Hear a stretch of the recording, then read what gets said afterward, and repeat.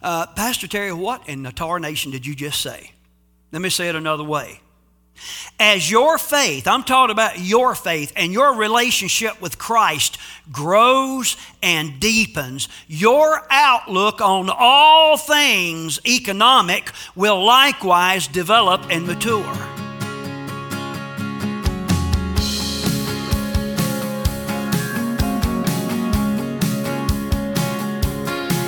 Lord God, you know all my ways. You know all about me, but still you came for me. Lord God, you know all of my faults. You know all of my sins.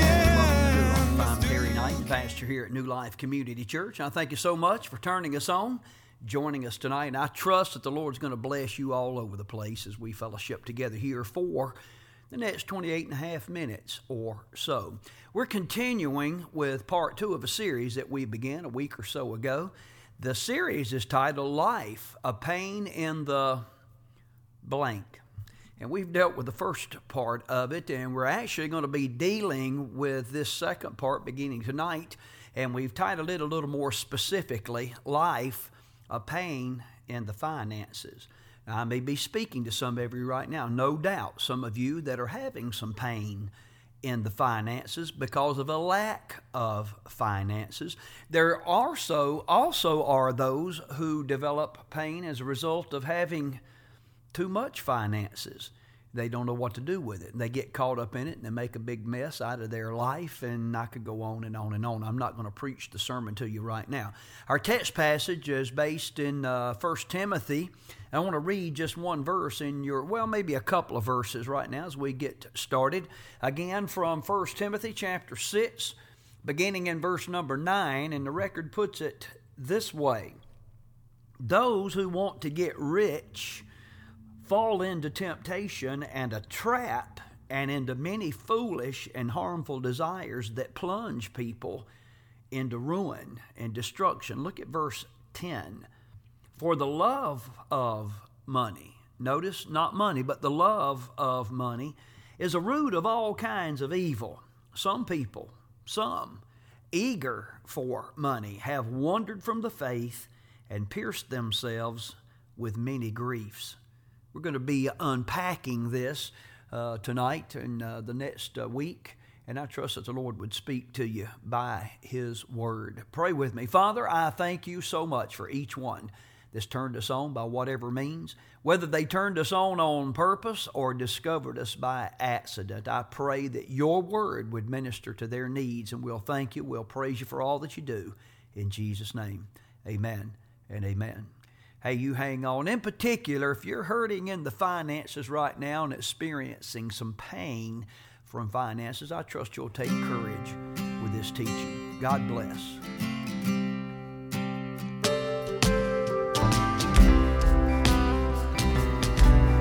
I am exploring with you how we born again, Spirit-filled believers are to deal with our pain. What pain, preacher? You know Christians don't experience any such thing. Well, I've already established that we do indeed experience pain, and that also we should deal with our pain as opposed to denying it, number one, certainly as opposed to suppressing it, to continue to press it down, push it down, and act like it doesn't exist when we know good and well that it does.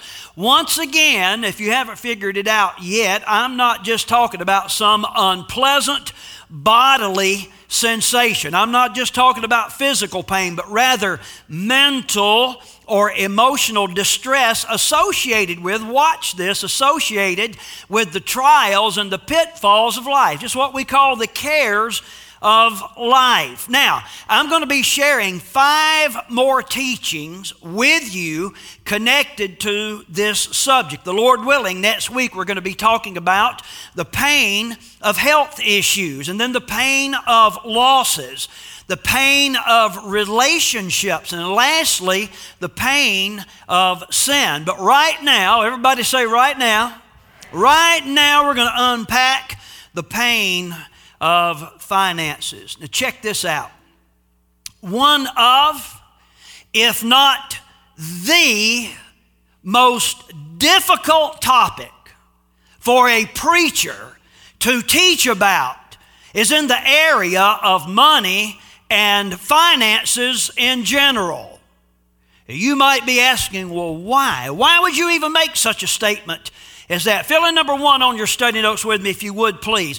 Someone has calculated, it never ceases to amaze me how much time some people have, but somebody has calculated 293 different ways to make change for a dollar bill. My point is this: that alone begins to reveal some of the complexities. I say that somewhat tongue-in-cheek. But for real, and I'm just being for real with you at this point, isn't it the financial chore of life? Isn't that sometimes just an outright nuisance?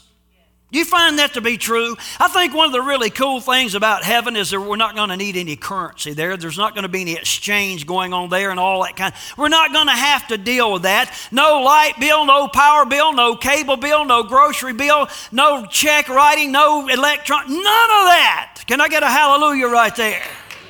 Oh, yeah. Perhaps you've heard, maybe not, but a Michigan newspaper reported that a man walked into a Burger King. True story. A man walked into a Burger King in Ypsilanti, Michigan. I've held revival meetings there on several occasions. But this guy walks into the Burger King at 5 o'clock in the a.m. in the morning, which is usually when 5 o'clock a.m. occurs. And he flashed a gun and he demanded cash from the little waiter. But the waiter turned him down, because he said he couldn't open the cash register without a food order. So the would-be robber said, well, then give me some onion rings and make it quick. Okay? And by now, the kind of shaky waiter responded, they're not available during breakfast.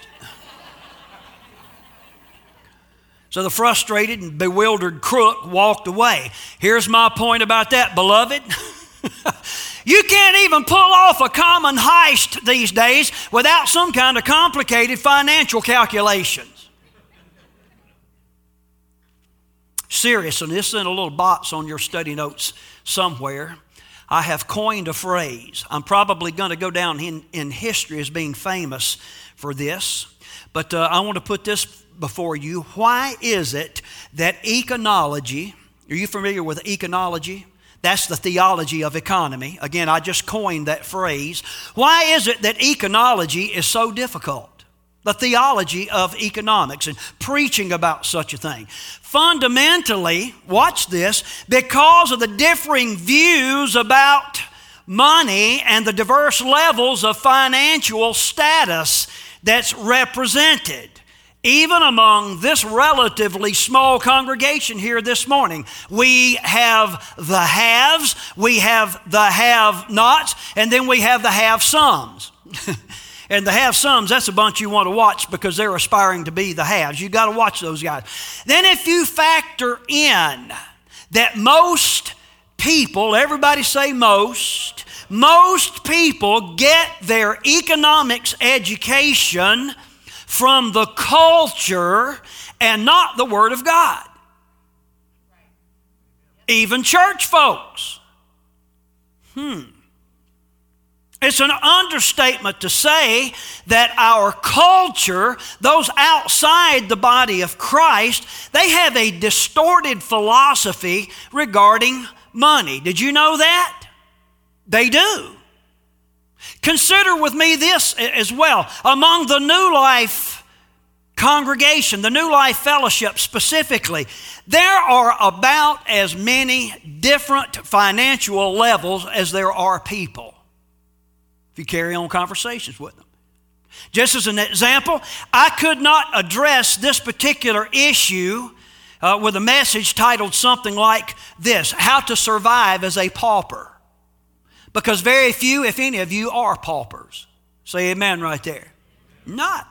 Neither could I title this sermon series or this particular part of the sermon, How to Remain Faithful to God as a Millionaire.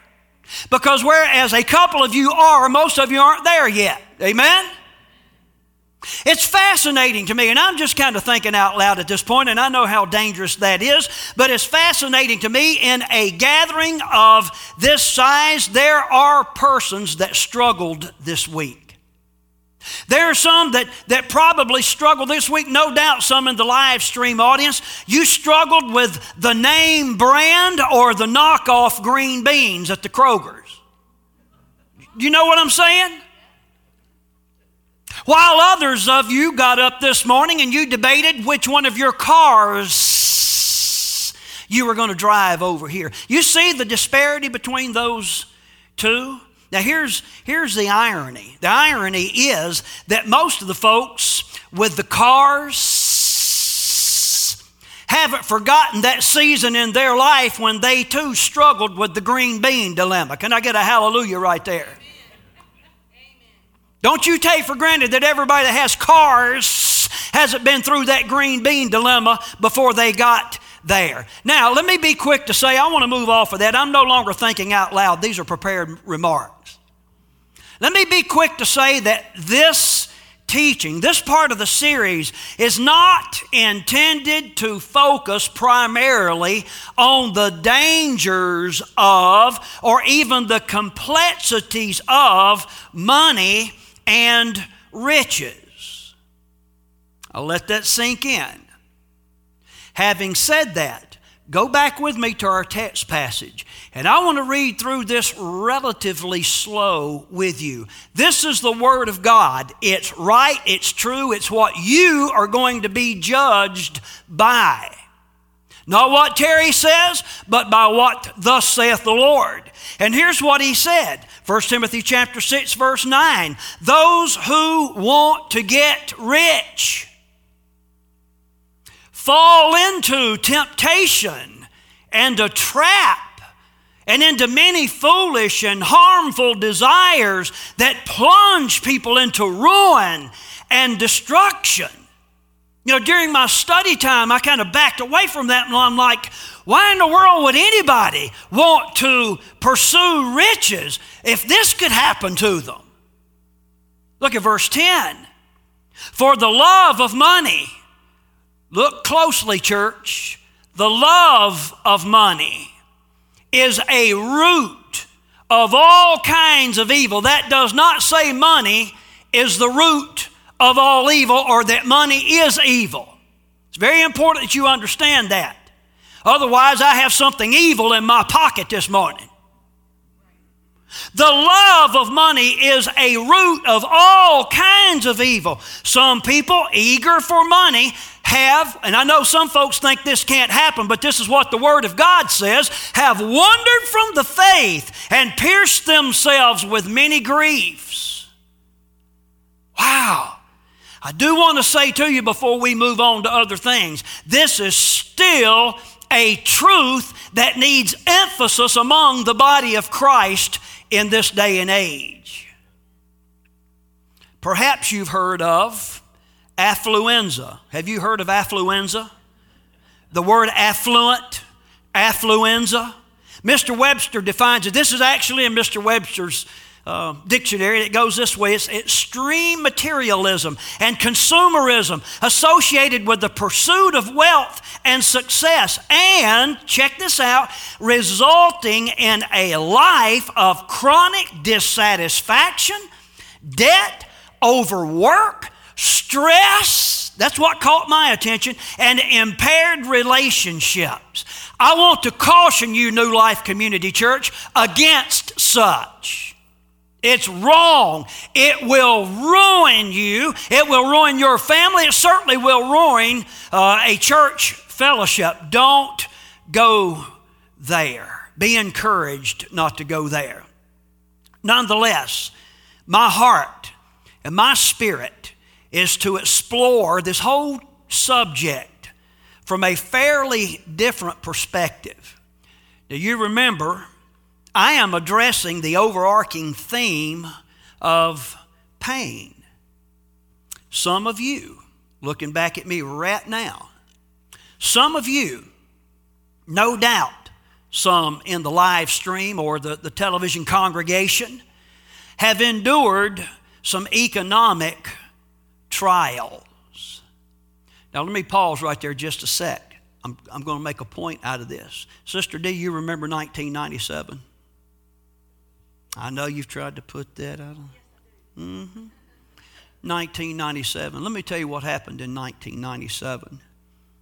I was terminated from my job for no good reason. Had a job one day, the next day I didn't. Part of that job was what they call a parsonage. That's a nudge where the parson lives. It's a home provided by a church. So guess what happens when you're terminated from that job? You no longer have a place to live.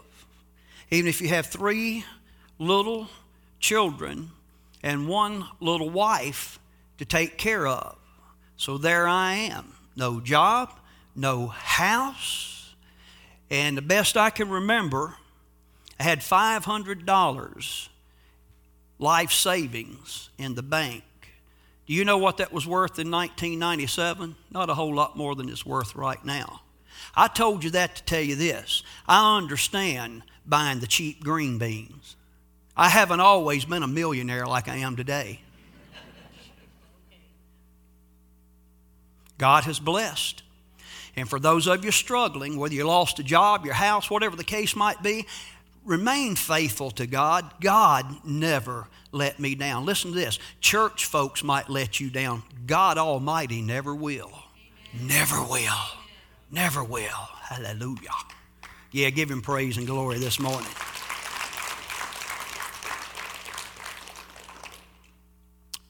When those things happen with a lot of people, some of those episodes affect people's ability to rejoice in God. Is that painful? That's what we're talking about. Number 2 on your study notes, Lord willing, I have felt impressed to help you begin to integrate the management of your resources or your finances into a broader vision of faith formation. Pastor Terry, what in the tarnation did you just say? Let me say it another way. As your faith, I'm talking about your faith and your relationship with Christ grows and deepens, your outlook on all things economic will likewise develop and mature. As you allow Holy Spirit to shift your counsel from the culture to our Savior, you will develop and mature. Now that was a powerful sentence I just shared with you. I trust that you'll get a hold of it. We're going to discover, hopefully this morning, if I don't get around to it today, we'll get around to it at some point in time, but we're going to discover a genuine, fundamental difference in the ideology of a Jesus chaser and the self chaser with regards to all things money. Now let me give you, I just shared with you a hint basically. Herein lies the real culprit in terms of accurately and adequately teaching on godly principles with regards to money. Suffice it to say this morning, the culture around us, the culture outside the body of Christ, they are not working from a base of godly principles. I am, and I trust that you are. Okay? Now, the pastor is responsible for shepherding the flock. Did you know that? especially in this delicate area of discipleship. Let me talk to you for just a few minutes about stewardship preaching. Are you familiar with the word stewardship or being a good steward? Stewardship preaching. Mr. Kim, in his book, Preaching to People in Pain, or something to that effect, he says this, and I quote, "Stewardship preaching is practical theology in the truest sense of the term." I underlined that and just kind of put it aside, and later I had to come back to it, and I thought, that is a very powerful statement right there.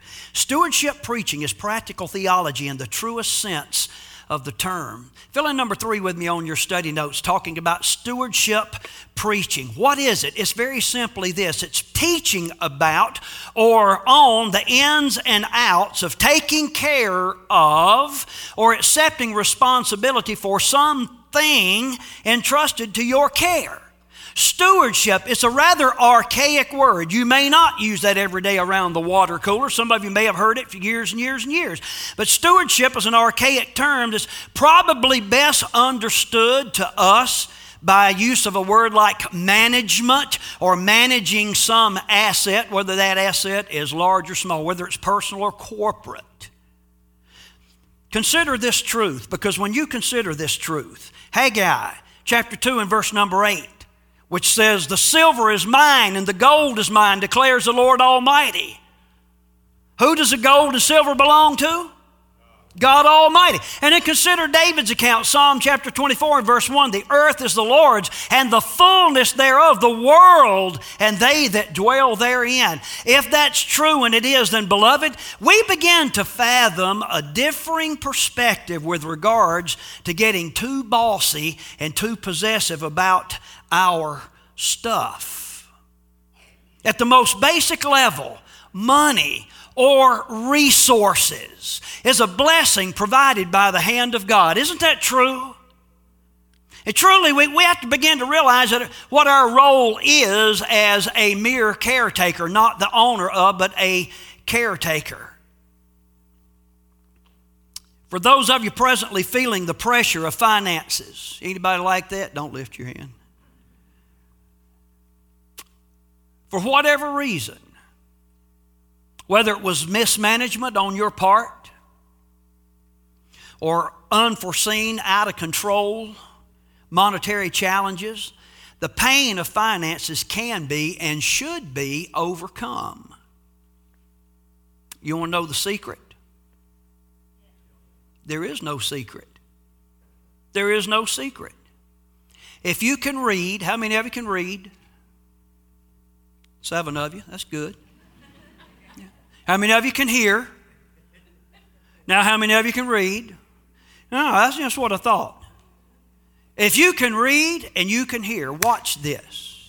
If you can read and you can hear, then you can learn to be successful with money management and avoid lots of stressful pitfalls. I believe that. Number 4 on your study notes. Actually, most money issues isn't as much a math problem as it is a priority issue. Now, here we go. We're going to have audience participation, so you help me out. Somebody help me know what 2 plus 2 is. 2 plus 2 is 4. One more time. 2 plus 2 is 4. All right, you did pretty good with that one. Let me see if I can throw you a trick math equation. Somebody tell me what 4 minus 5 is. Hang on. I'm going to tell you. 4 minus 5. Let me tell you what 4 minus 5 is. You ready? It's a problem. It's a problem. And we all know this, don't we? If you have 4 and you need 5, you've got a problem. We all know this, but jacked up priorities can find us on the wrong end of 4 minus 5 quicker than you can imagine. Isn't that true? Very, very easily. But what about this? What about those unforeseen landmines, I'm going to call them? like house repairs or car repairs. Are you... Beloved, we're going to cut in right there. And isn't it true that one of the most severe pains that we endure, and I'm talking about inward conflict that we endure as we go through life, is when we've made a bad financial decision and then we have to literally pay the price, no pun intended. I want you to listen. Whether you made a bad decision and got into some kind of financial trouble, or life came along and caused the trouble for you, I want to remind you, and we're going to get into this in some more details as we close out this particular part of the series, but I want to remind you right now that God has a plan for your life.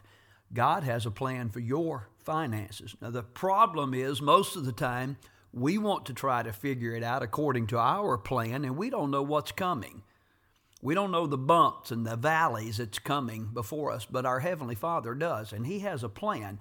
So I want to suggest if we're listening to Him and following after His plan, then these things aren't going to sting quite so bad. They may stink in some respects, but they won't sting quite so bad. In particular, when you realize that God loves you, His plan for your life is to make you stronger and to develop you more into His image so that you might come forth from the trial, the tribulation, whatever it is, whether it's finances or otherwise, that you might come forth victorious. Let me pray for you. Father, I pray right now specifically for that one that's made a bad financial decision, or they found themselves in a bad financial way at no fault of their own. Life just caught them off guard. I pray for them right now that they would know and understand that you love them, you care about them, you have a plan for their life, either to bring them out of the mess or help them through the trial by whatever means they fell into the trial. Strengthen them, I pray. Put courage into them, and we'll thank you for what you do in Jesus' name. Amen and amen.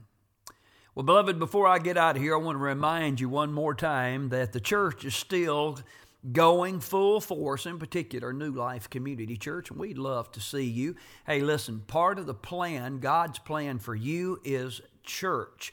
Christ said He was going to build the church. We're told in the Word of God not to forsake the assembling of the church. And one of the ways that you can be helped with your finances even is by getting involved in the church. You say, oh, no, Pastor, I got involved and all they want is this money, money, money. No, that's not true. We're here to help you understand God's plan. And when you're involved in that week after week after week, as opposed to maybe twice a year, then it'll make a little more sense to you. New Life meets Sunday morning at 10 o'clock. We also have midweek activities. We call that Family Ministries Night. That's Wednesday night at 7 o'clock. Our KFC meets, that's the Kids for Christ, EX5 youth group, as well as the adults, mostly small groups on Wednesday night. We would love to see you. I am Terry Knight, the pastor of New Life Community Church, and I thank you so much for being a part of this telecast. I trust it's been a help to you, that has put courage into you. And I want to remind you as we get out of here tonight that Jesus is coming back. Is He coming back